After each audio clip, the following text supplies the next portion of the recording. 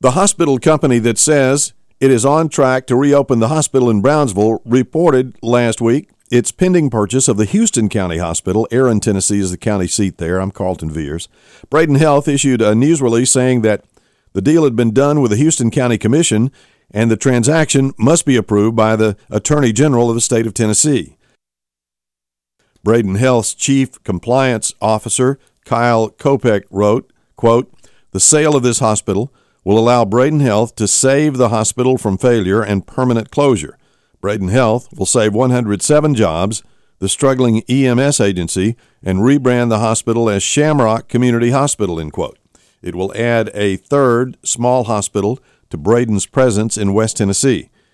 Dr. Bo Braden, the chief executive officer for Braden Health, said, quote, "We are excited to make Houston County the next stop on our journey to save rural health care in Tennessee," end quote.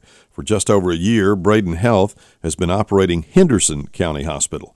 Braden Health says its focus is on opening or keeping open small, struggling hospitals. The company is spending millions of dollars renovating Haywood Community Hospital for its opening in October.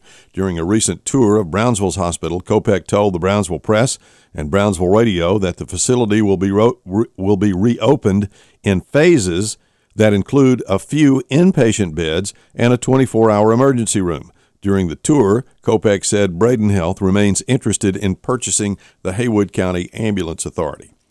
A man who said his car was struck by a bullet Saturday has been arrested for a shooting incident that occurred earlier this spring. Brownsville police charged Declan Curry, 21, for shooting a gun in Brownsville on April 30th. Now, on Saturday, police were called to Thomas Street in Brownsville, where complainants said someone was shooting. About the same time, they were called to 123 Bunch Street. That's where they found Curry, who said he was driving a car that was hit by bullets near Scott and Thomas. The same car, was damaged by gunfire in the late April incident. Police arrested Curry after questioning him about the April gunfire that occurred on Margin Street, just a couple of blocks west of the town square. Quote, "Curry did admit shooting a gun that day," end quote, Police Chief Barry Debo said. No one was hurt, by the way, in either incident. Curry is charged with 2 counts of reckless endangerment with a firearm. Haywood County Budget Committee Chairman Jeffrey Richmond says the committee won't meet again until a week from today. That's because, Richmond wrote in a text message, quote, "The new budget director needs some time to train and look over the numbers," end quote. Richmond confirmed that Laura Thornton will take over the post. She's a CPA. Mayor David Livingston, who makes the appointment, did not respond to a text message asking for confirmation.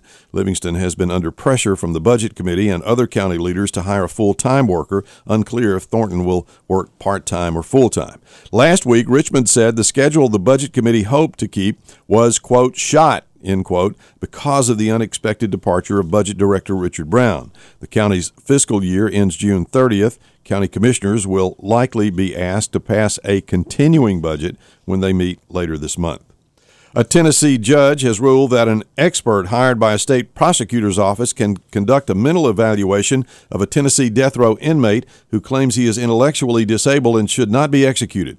Lawyers for Purvis Payne filed a petition in May asking a judge to declare that he cannot be executed in the killings of a mother and daughter in 1987 because he is intellectually disabled.